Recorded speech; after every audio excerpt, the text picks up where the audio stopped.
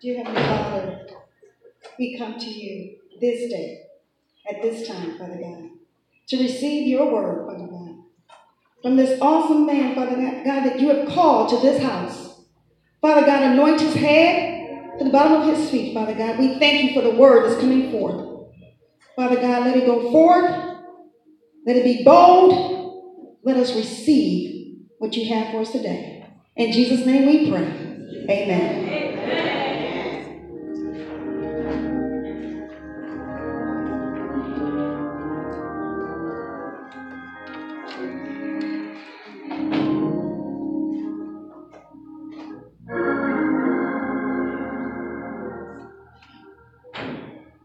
To the God of Abraham, Isaac, and Jacob, to the God who created this body of clay some years ago and who still keeps his heart beating, to the one and only God, to the God who woke you up this morning, to the God who set you on your way, to the God who is worthy of all praises and glory and honor as we come into his presence today. We come thanking him and we come praising him. For you see, it was only by his grace and his mercy that you are sitting in them pews at this time. I said it's only because of his grace and mercy that you are sitting in his pews at this time.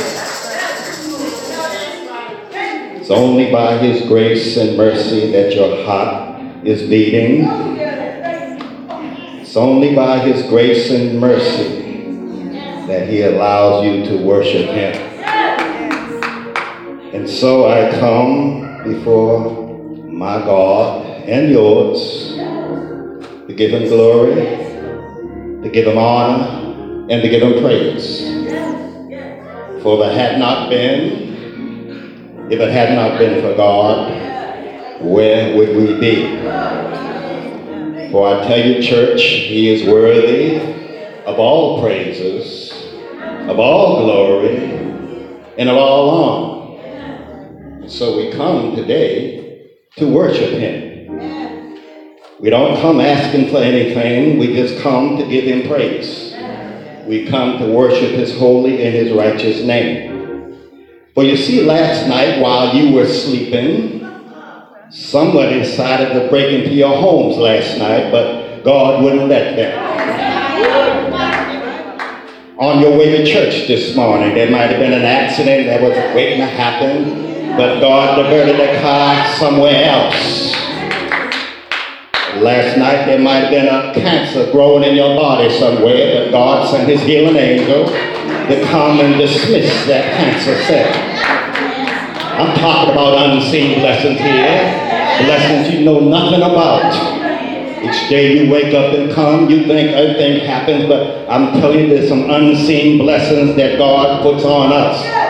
That's why he's worthy of praise. That's why we should never be ashamed to praise him. We should never be ashamed to glorify and magnify his name, because God is good. I call him my holy and my righteous God. And I thank him for what he's done for me. And you ought to thank him too. You ought to clap your hands because God has been good to you. You ought to just say thank you for what he's done for you. And if he never does another thing in your life, you ought to thank him for what he has done. You ought to thank him that you reached this part in your life without having to go into a coffin or be buried somewhere. God allowed you to wake up this morning. You didn't wake up by yourself. It's only by his grace and mercy that your family is together. It's only by his grace and mercy that you got a roof over your head, but you got clothes on your back, you got a car that you're driving. It's only by his grace and mercy that he is worthy of all praise and all glory. And so let's give him some praise today. Let's thank him for what he's done. You see, our God is a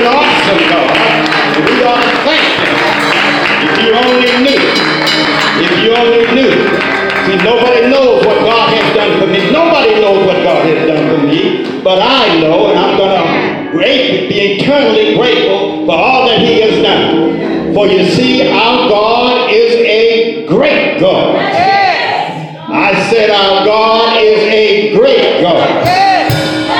Hallelujah, somebody. I said hallelujah, somebody. I said praise the Lord, somebody. I said hallelujah. Glory to. If you will remember in last Sunday's message, for those of you who were here, Jesus healed a blind man who was born blind. And we talked about being spiritually blind, using the title, The Truth About Blindness. And our text for that message was the Gospel of John, chapter 9, verses 1 through 12. And now in today's message, the Pharisees are investigating the healing of this blind man. And in doing so, there arises a division among them. You see, whenever a group of people begin to investigate something, there is usually a difference of opinion among them.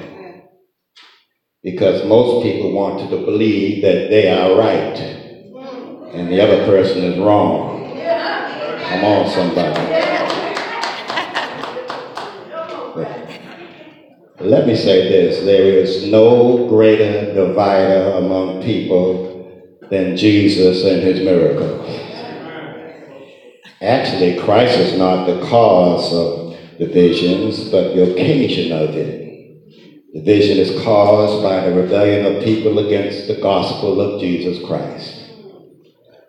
The gospel divides families and the rich, the poor, the educated, the uneducated, those who are healthy, those who are sick, co-workers and management, nations and kingdoms. Just the name of Jesus alone begins a whirlwind of either hate or love or confusion among people. Amen, somebody. Consider these words of Jesus in the Gospel of Luke, chapter 12, verses 49 through 53, where he says, I came to set fire on earth, and how I wish it were already kindled. I have a baptism to receive, and how distressed I am until it is over. Do you suppose that I came to bring peace to the world? No, not peace, but division. From now on, a family of 5 will be divided. 3 against 2 and 2 against 3. Fathers will be against their sons and sons against their fathers. Mothers will be against their daughters and daughters against their mothers. Mothers-in-laws will be against their daughters-in-laws and daughter-in-laws against their mother-in-laws. Jesus himself said that. He come to divide. Think he's bringing peace, but he comes to divide. And so what I want to do today, we want to investigate these divisions. I want to talk to you today, if I can use this as a title, Causes of Divisions. Causes of Divisions. Our text will be John chapter 12, verses 13 through 17. We will look at the causes through the eyes of the Pharisees first, and then we will look at it closer to home through our own eyes. Amen. Somebody. I'm going to call Homer Richmond, our deacon assistant, and she will come at this time and read our text. The Gospel of John, chapter 12, verses 13 through 17. Go home.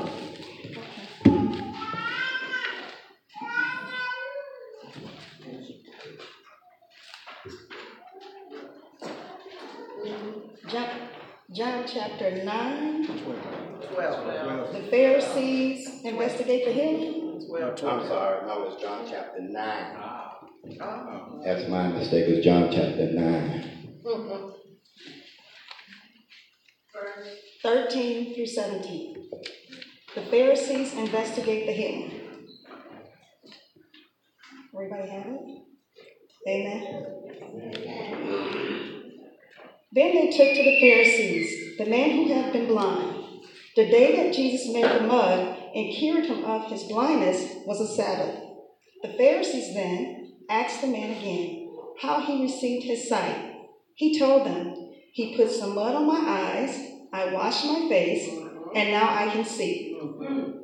Some of the Pharisees said, "The man who did this cannot be from God, for he does not obey the Sabbath law." Others, however, said, "How could a man who is a sinner perform such miracles as these?" And there was a division among them. So the Pharisees asked the man once more, "You said he cured you of your blindness? Well, what do you say about him?" "He is a prophet," the man answered. Amen. Amen. You may be seated in the presence of the Lord. Eternal God, our Father, we ask that you would give us wisdom and insight into your scriptures today.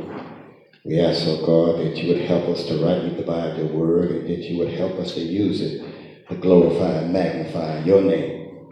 It is in the blessed name of Jesus that we say thank you. And amen. First, we want to look at the cause of division among the Pharisees' eyes. Verses 13, 16a tells us, then they took to the Pharisees the man who had been born blind. The day that Jesus made the mud and cured him of his blindness was a Sabbath. The Pharisees then asked the man again how he had received his sight. He told them, "He put some mud on my eyes, I washed my face, and now I can see."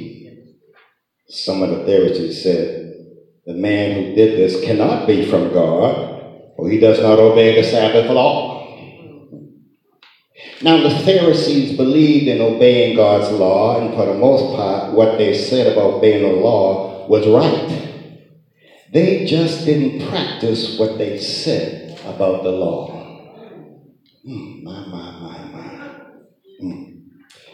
How many times have we read God's word and tell others about God's word, but we ourselves don't practice what God's word says? How can we tell somebody else to obey the word when we don't obey the word ourselves?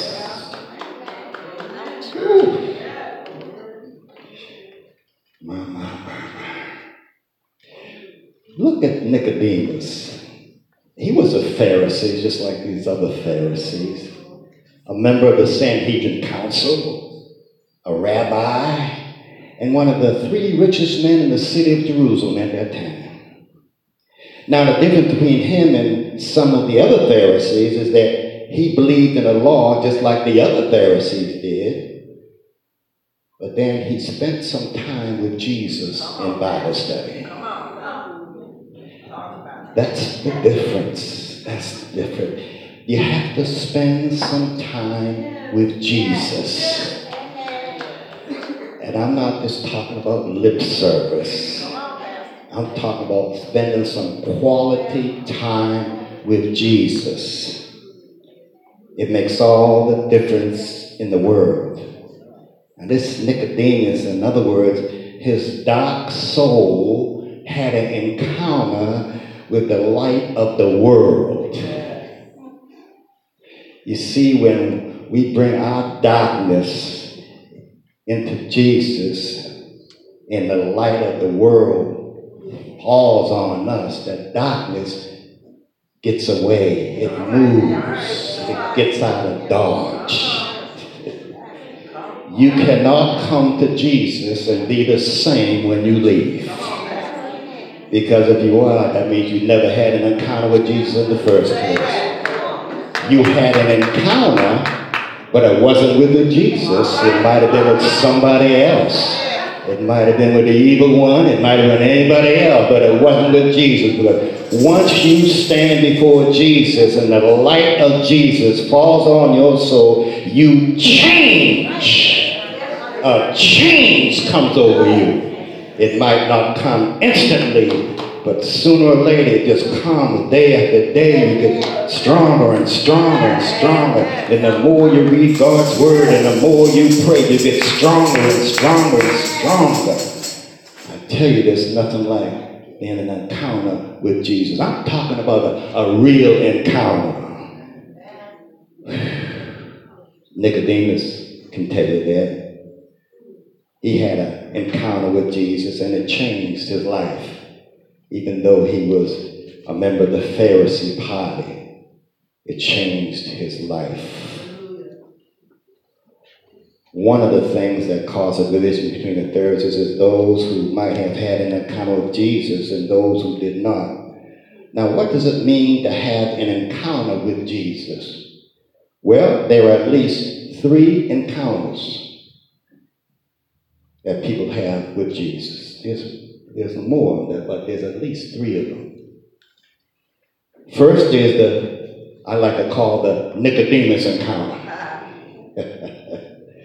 This is one of ignorance, which we already talked about with Nicodemus. That means that Nicodemus encountered Jesus, but he didn't understand. People come to Jesus, they don't understand, and when he left, he understood. But he comes with ignorance of Jesus, and most of the world comes with ignorance of Jesus. They don't understand who Jesus is. And the only way you can understand who Jesus is God opens up your heart. And he allows Jesus to enter into your heart. Then you understand who Jesus is. Then when people ask you to do something, you say, all right, I'll do it. You don't roll around and say, well, you know, I got something to do, and I got a dentist appointment, I got a doctor's appointment, and I got to do this here. No, if God is calling me to do something, whatever else I have, I can put on hold. Anything I have, because the only reason I'm walking around is because God has allowed me to walk around. And if I don't do it, he'll find somebody who will do it. You see, God just didn't bless us to sit down. Let me say it again. God didn't bless us to sit down and do nothing. God didn't bless us to come to Bible study. God didn't bless us to come to church every Sunday and sit down and do nothing. God didn't allow his spirit to come inside of us to sit down. He allowed his spirit just to move us, to tell somebody what he has done for us, therefore saving somebody else's life. Amen, somebody. And then there was the Samaritan woman's encounter with Jesus in John chapter 4, verses 15 through 28. Now, you're all familiar with that passage of scripture. She was a Samaritan. And Jesus was sitting by the well, tired out from a day's journey. And he asked her for a drink of water. And you know the story. She said, well, you Jews have nothing to do with us Samaritans. How can you ask me for a drink of water? And what did Jesus tell her? If you only knew who was asking you. If you only knew who was asking you. You see, a lot of times, Jesus is trying to get through to us. And he can say the same thing. If you only knew who's knocking on the door of your heart. If you only knew, if you opened that door and you let me in. If you only knew what I could do for you in your life. If you only knew how I could raise you up out of the muck and the mire. How I could bless your whole life. If you only knew what it meant to have an encounter with me, because I am the King of Kings and the Lord of Lords. Everything moves when I speak. If you only knew who's calling you. If you only knew who's calling you. No, it's not your mother calling you. It's not your father calling you. It's not your relatives calling you. It's me, Jesus, I'm calling you. I'm calling you to a higher standard. I'm trying to lift you up And so the Samaritan woman, she didn't understand none of this here, and she come to get some water. That's all she wanted, so she could go home and wash her clothes and wash her dishes or whatever it was, but that's all she came for. And all the other women were gone. They came early in the morning, but here she comes and she finds herself in front of Jesus. Now I ask this question, what do we do when we find ourselves in front of Jesus? What do we do? Well, he tells her, as they continue to converse with one another, he tells us about this life-giving water. Now, she understands about this water, regular water, but life-giving water, she's never heard that before. What is life-giving water? Jesus said, well, if you only knew, I would give you life-giving water. See, life-giving water is the water that we drink. You know, we keep going and drink. We get thirsty all the time. We go get water. I've had some water this morning. I'm getting ready to have some more water in a little while, you know. But Jesus is talking about that life-giving water. That water. He's talking about the Holy Spirit here. And once the Holy Spirit enters you, then that's all you need. Everything you go through, everything that encounters your life, the Holy Spirit is there to take care of it. If you would only give your life to Jesus. So he's trying to get this woman, and she says, well, give me that life-giving water. Then he said, well, go call your husband.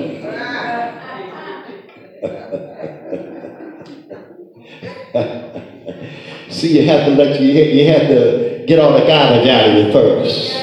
You can't get life-giving water unless you empty your garbage out. All this garbage has got to come out. It's got to come out. You got to take the baggage off you. You know, you got to take it all off so you can be purified by the Spirit.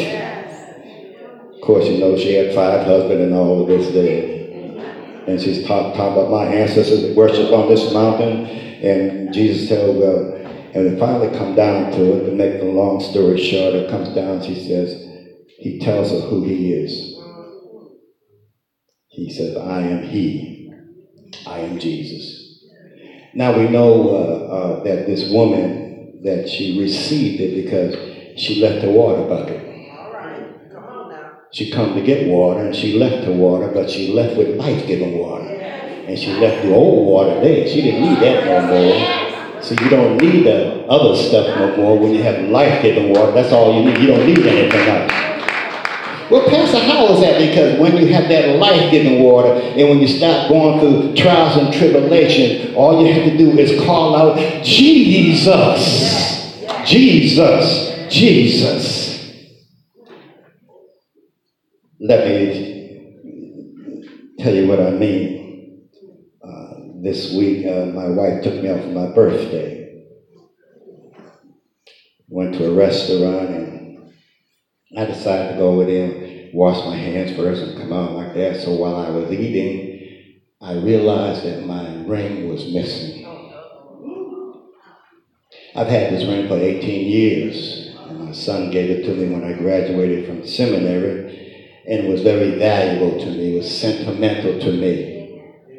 And so I asked one of the waiters if anybody turned in a ring. And then I started to pray. And I made up my mind, I said, I'm not going to leave here without my ring. It's just too valuable for me. I had already went in there before, and I couldn't find it, and I thought that it might have went down the drain. So I decided to go back in there. And so I looked down in the drain, and you know, the bottom of the drain, they had these screens. So I said, no, it couldn't go down the drain because they had the screens there, or it'd be sitting right there. And then I prayed some more. Then I decided to empty the trash can that was in there. I took out all the tissues that the men were washing their hands, and I took them all, just threw them on the floor looking for my ring. I was determined to find my ring. And there at the bottom of that trash can was my ring.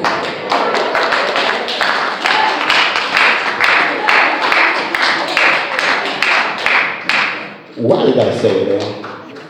Because when you're determined, when the Spirit of God is on you, when you're determined, I said, I'm not going to lose this ring is mine. And I prayed to God for, I said, God, help me with this ring. I've got to find that ring. And God put the wisdom in me to look in that trash can. He put the wisdom in, and there the trash can, and I found my ring. That's why I praise God. That's why I glorify Him. Not just because of the ring, but there's other things that I've asked God for. And God didn't have to give it to me, but He gave it to me. That's why I'm not ashamed to praise Him. I'm not ashamed to glorify Him. I'm not ashamed to magnify His name. Because God has been good to me. Now, I'll tell you something else. God has been good to you. God has been good to you. If you would only recognize how good God has been to you. And so this Samaritan woman, she finds Jesus at a well. She left her water. She goes back to the village, to this village of the people who didn't want to have anything to do with her because she was a woman of ill repute. They didn't want to have anything to do with her. And she says, I found Jesus. Now, all these people didn't have anything to say to her. Guess what they did? They followed her out to where Jesus was. That's why Jesus is so awesome. It's so awesome.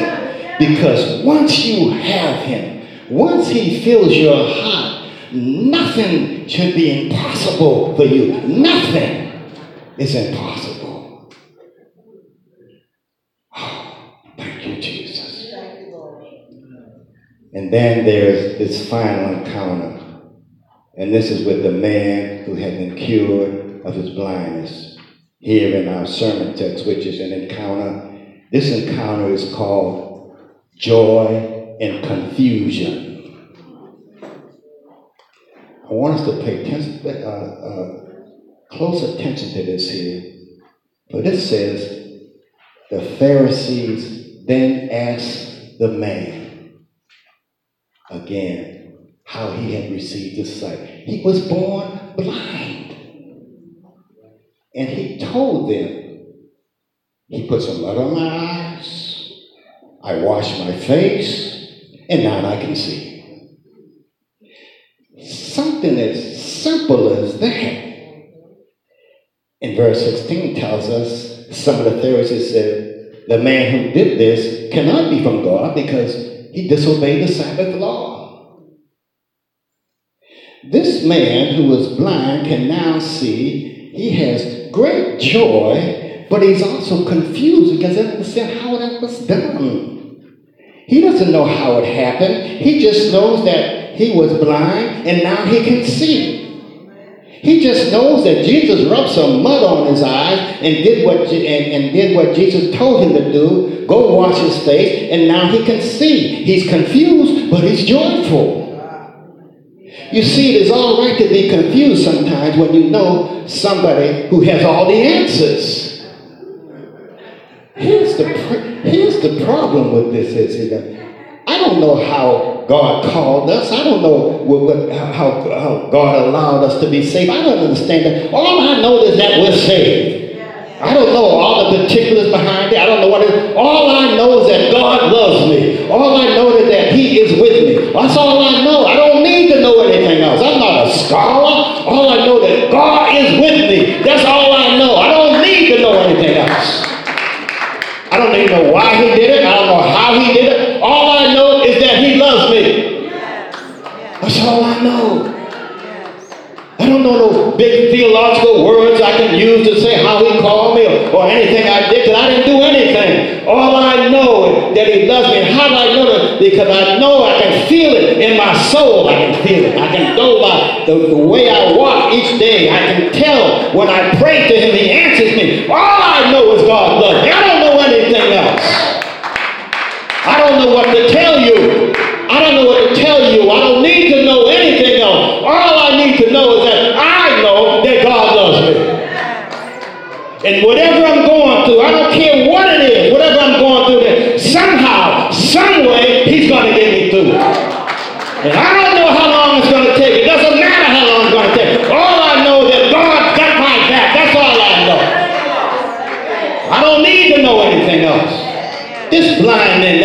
school. This blind man never went to Bible study. This blind man didn't know anything. All I know is he put some mud on my eye, and now I can see. All I know is I was born blind, but now I can see. That's all I know. Don't keep asking me how I did it, I don't know how he did it. All I know is I can see.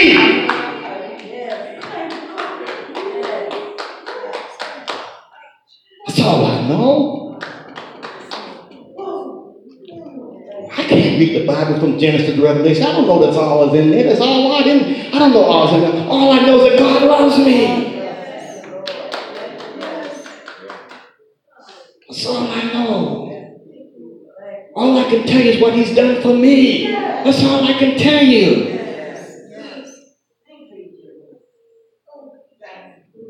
I'm not no pillar of the community. I don't have degrees, 4 or 5 degrees behind my name. I don't know that I'm the pillar of the society. I don't know what I was thinking. All I know is that God loves me. That's all I know. I'm just a simple person who God loves. I want you to understand that. You need to understand that God loves you.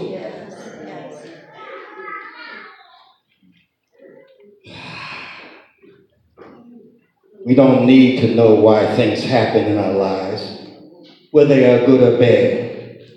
We just need to know how to call on Jesus. That's all we need to know, how to call on Jesus. And let him rub some mud on our eyes so he can blind our physical eyes and start depending on what we see physically. And then let the Holy Spirit wash the mud from our eyes so we can see spiritually.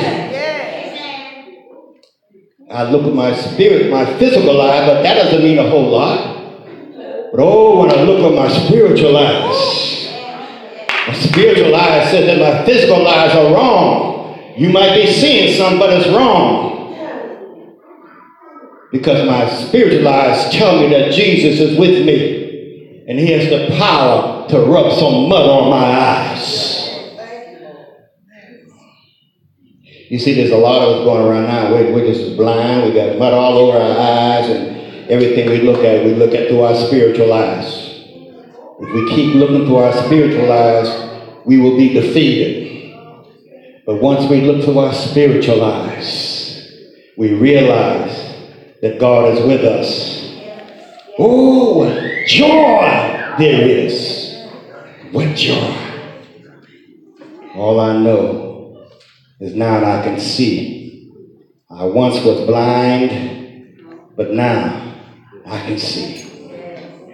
Now, these Pharisees who should have been glad that this man who was born blind could see again, instead all they can say is, the man who did this cannot be from God, for he does not obey the Sabbath law.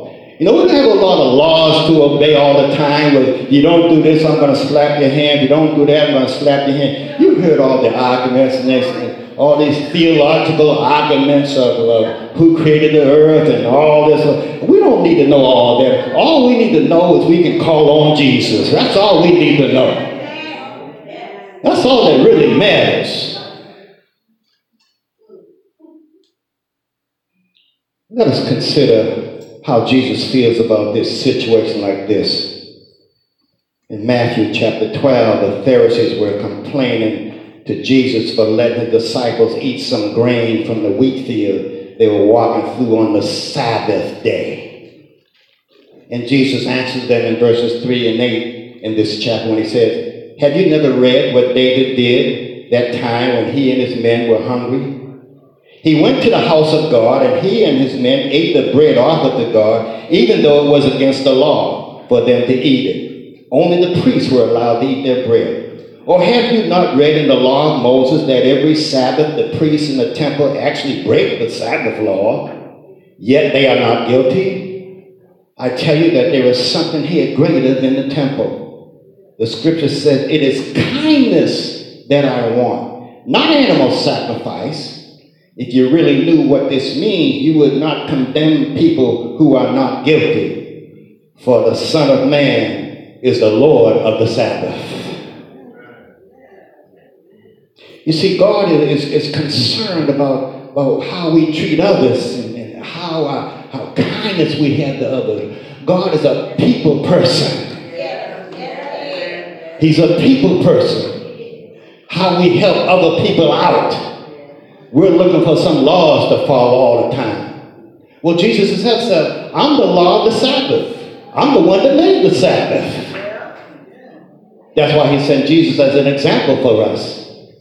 All that really matters, and I've said it over and over again, all that really matters is Jesus. It's all that really matters. Now, we've looked at this situation through the eyes of the Pharisees. Let's bring it closer to home. How do we look at this situation through our own eyes? Ouch. In verses 16b and 17 of our sermon text tells us these words. Others, by others meaning those who had different opinion from those who said Jesus could not be from God because he does not obey the Sabbath law. Again, others, however, said, how could a man who is a sinner perform such miracles as these? And there was a division among them. So the Pharisees asked the man once more, you say he cured you of your blindness. Well, what do you say about him? He is a prophet, the man answered. Now and again, in 16a of our text, a group of Pharisees said, this man cannot be from God because he didn't obey the Sabbath law. And here in 16b, another group of Pharisees said, how could a man who was a sinner perform such miracles as these? So there was a division among them. So the question is, what causes the division in our homes, in our workplaces, in our churches, and in our families, and our extended family? What causes the divisions among our friends and neighbors? And the list goes on and on and on and on and on and on. Well, the answer lies in the answer that the cured man, blind man, gave to the Pharisees in verse 17. He says, so the Pharisees asked the man once more, you say he cured you of your blindness. Well, what do you say about him? He is a prophet, the man answered. Now the man called him a prophet because he only had a little bit of a spiritual light. You see, when you call Jesus a prophet, a good man, a founder of faith, Mary's child, these titles, these don't cause divisions among people. You can say those things all day long. That doesn't cause division. But when we say that we love Jesus and he is our everything, these sayings do not cause division among people either. But when we say Jesus is the Son of the living God and he is God in the flesh, these things cause divisions. It all depends on what you call Jesus. What do you call him? Who is Jesus to you? You see, if Jesus is just a prophet in our homes or in our churches, then we will live in a powerless home and worship in a powerless church.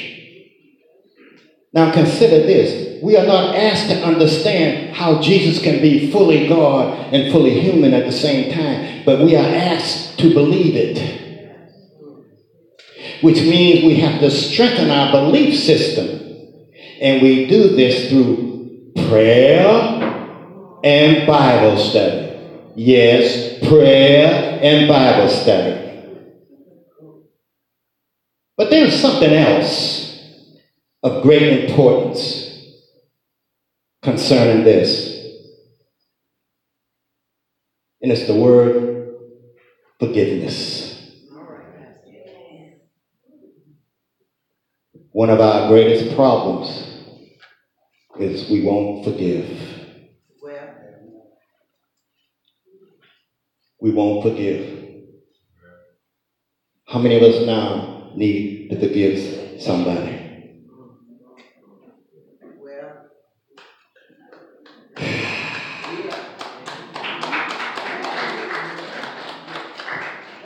I charge you today, when you go home today or maybe next week, to find someone, your worst enemy, someone you haven't talked to in years, someone you don't want to be bothered with, I dare you to get on the phone and call them and tell them you love them with the love of the Lord.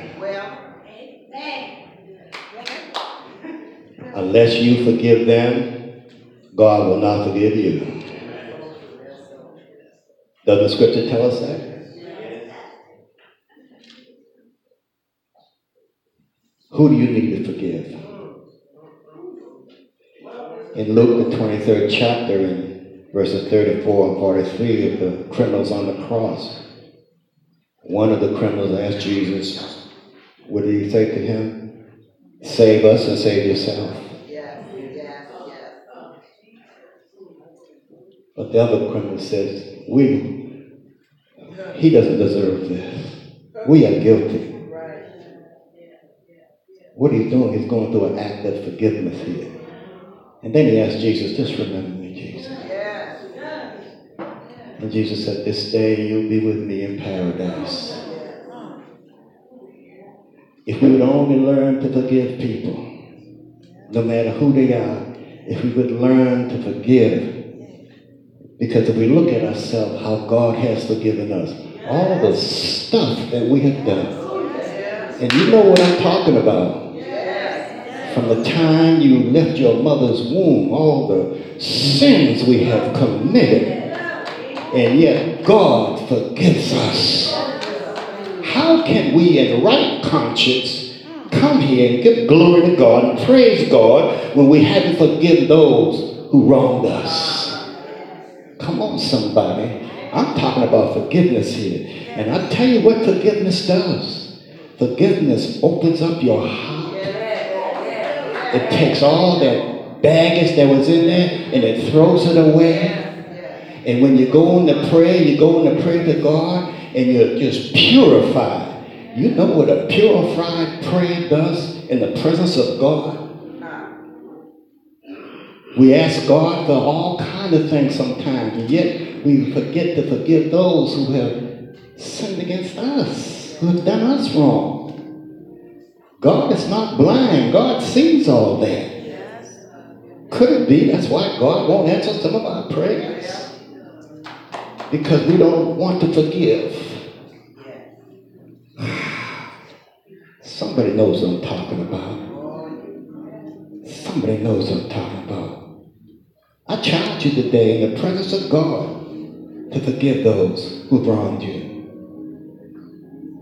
Jesus says these words in, I think it's Matthew the 6th chapter, verse 14. He says, if you forgive others the wrongs they have done to you, your Father in heaven will also forgive you. But if you do not forgive others, then your Father will not forgive the wrongs that you have done.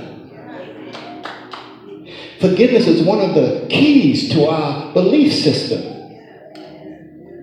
We don't need to hold grudges against anybody. We don't need to be mad at anybody. Life is too short for all that. Tell somebody that you love them. It helps purify us so we can go to God with a pure heart and no sinful baggage. And God's Spirit will strengthen our beliefs so that even though we may not understand how Jesus and God is one, we have no doubt in believing it. And our faith, having been strengthened, will help us live a life of peaceful coexistence with the Father and His Son. And although our belief may cause divisions among people, we will be resting in peace of God, which is beyond human understanding. I tell you today that we must forgive those who have wronged us. We must forgive them. We have to forgive them. Have to. Romans. And when you forgive those who have wronged you, then Romans chapter 8, 15b and 16 comes into play. And then you'll be able to say, Father, my Father.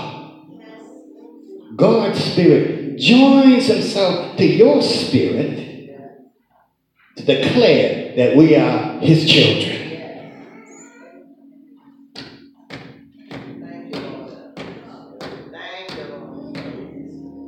Father, my Father, forgive me. Help me to forgive those who've wronged me. It's been years since I've asked. Help me forgive them, God. Help me to go home today and get on the phone. And don't text them. Don't text them or don't send a letter. Call them. Speak to them one-on-one. Tell them that you love them and you forgive them in the name of Jesus Christ. And when you do, the angels in heaven will be shouting and glorifying and magnifying. Father, my Father. You see, when we do that, it opens up a world of blessings that God has for us. Some of us have blessings that are on hold. And all it takes is an act of forgiveness of God to take the key, open the blessings, and let the blessings fall down on us.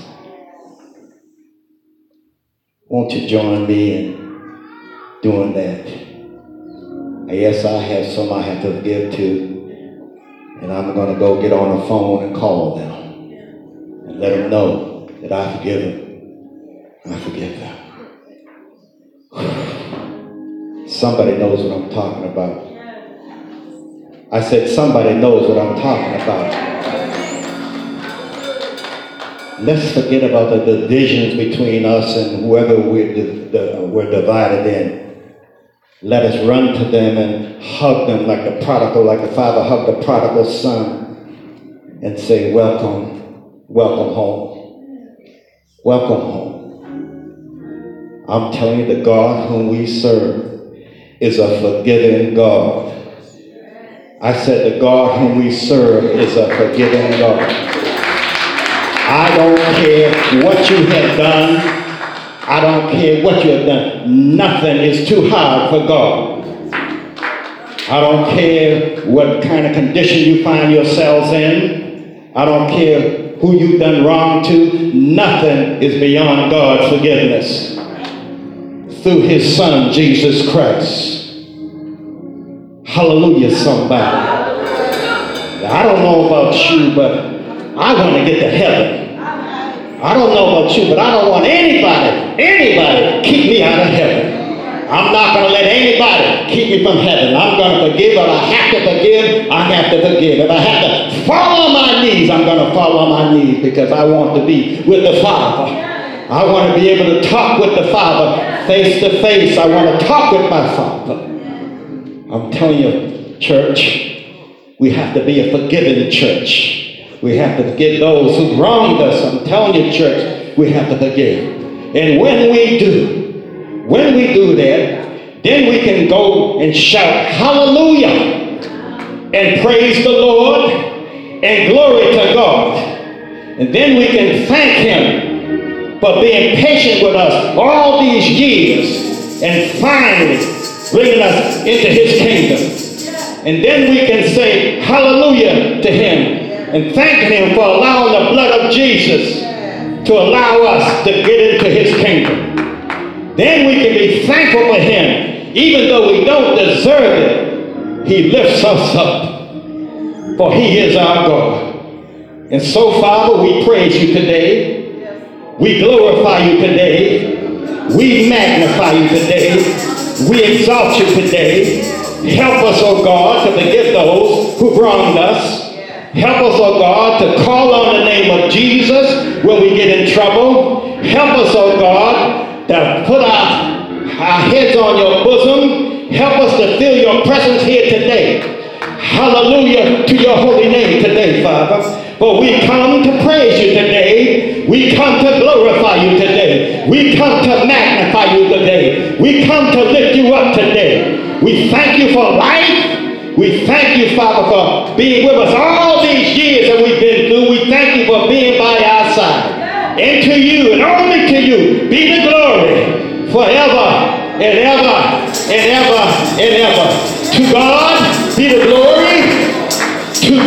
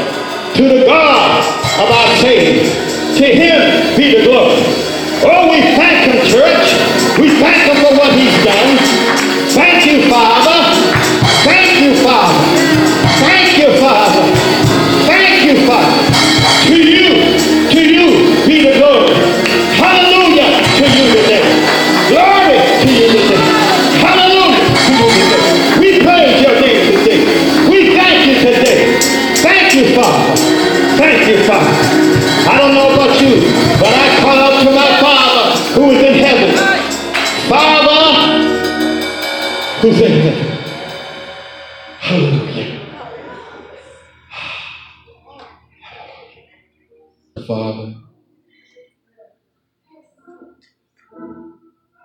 Heavenly Father, to the Sovereign, to the one who receives no counsel from no one, but has all the answers. The one who is rich, not because you own everything and that you made everything, but because of the richness of your grace.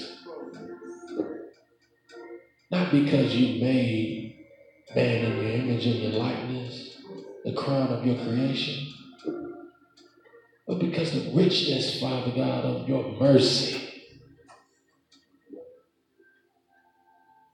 We didn't deserve it. We deserve to die.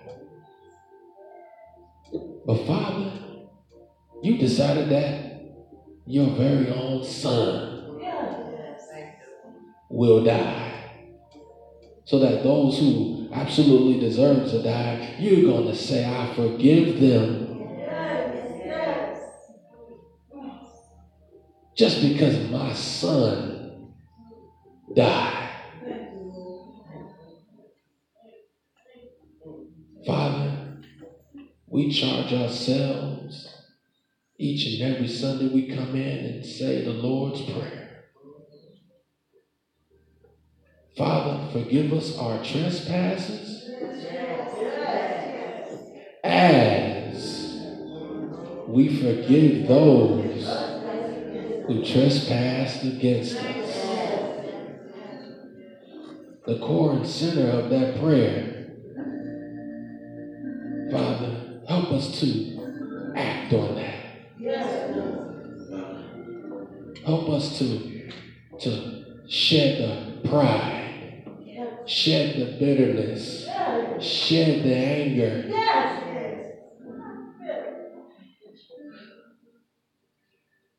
Help us to cast it upon your Son, where we should cast all of our cares, because you empty your wrath on your Son. How about, Father God, we bring our concerns to you so that we be free to say, I love you.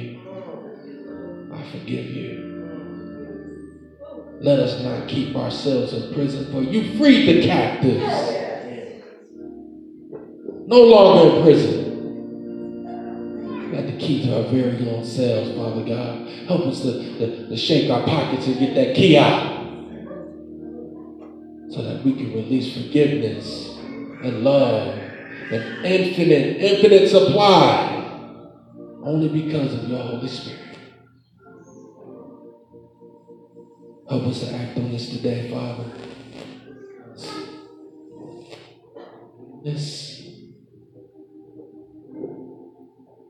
With unforgiveness, we will not see you. We will not be able to spend eternity in your presence. Help us to fulfill our end of the bargain by forgiving those as you forgive us, Father. In the name of Jesus, amen.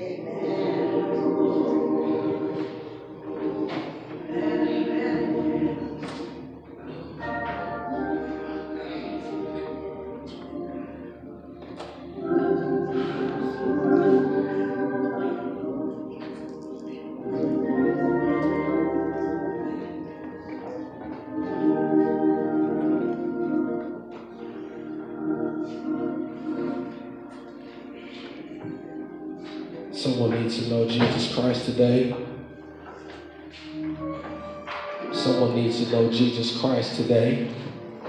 Not just know about him, not just knowing what he did, but securing and affirming and confirming that you have a relationship with him. First and foremost. Without that, ain't nothing else going on. You can go and forgive people. You can go and love people. You can go and serve people. But if you have not Christ, good job. Close but no cigar. You get all the way there to show all your works and they mean nothing. Because they were not done to his glory. So secure and confirm yourself today? Is there one? I challenge you. Don't sit here and be unsure because all of our eyes are looking. Mouths are whispering. Don't sit here and be unsure.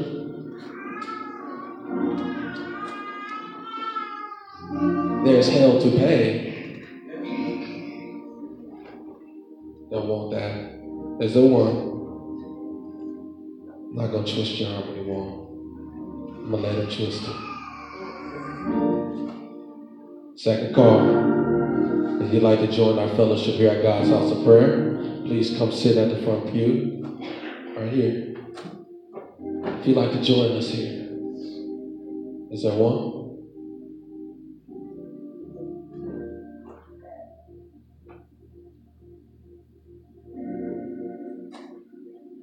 All right.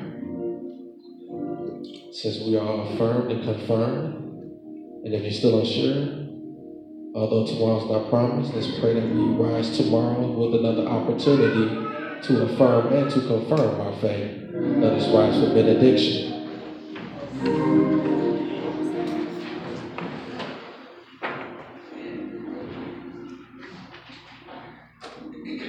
Father, we thank you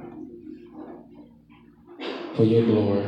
We thank you for your Son, Jesus Christ, because only because of what you did through your Son can we be forgiven for all the things that we've done, from the sin of Adam all the way to this point right here, right now. We thank you, Father. Thank you for your forgiveness, and that you've given us all boldness and courage and love and power and strength, the indwelling of your Holy Spirit. If we just open up our hearts and just let him in and let him have complete control,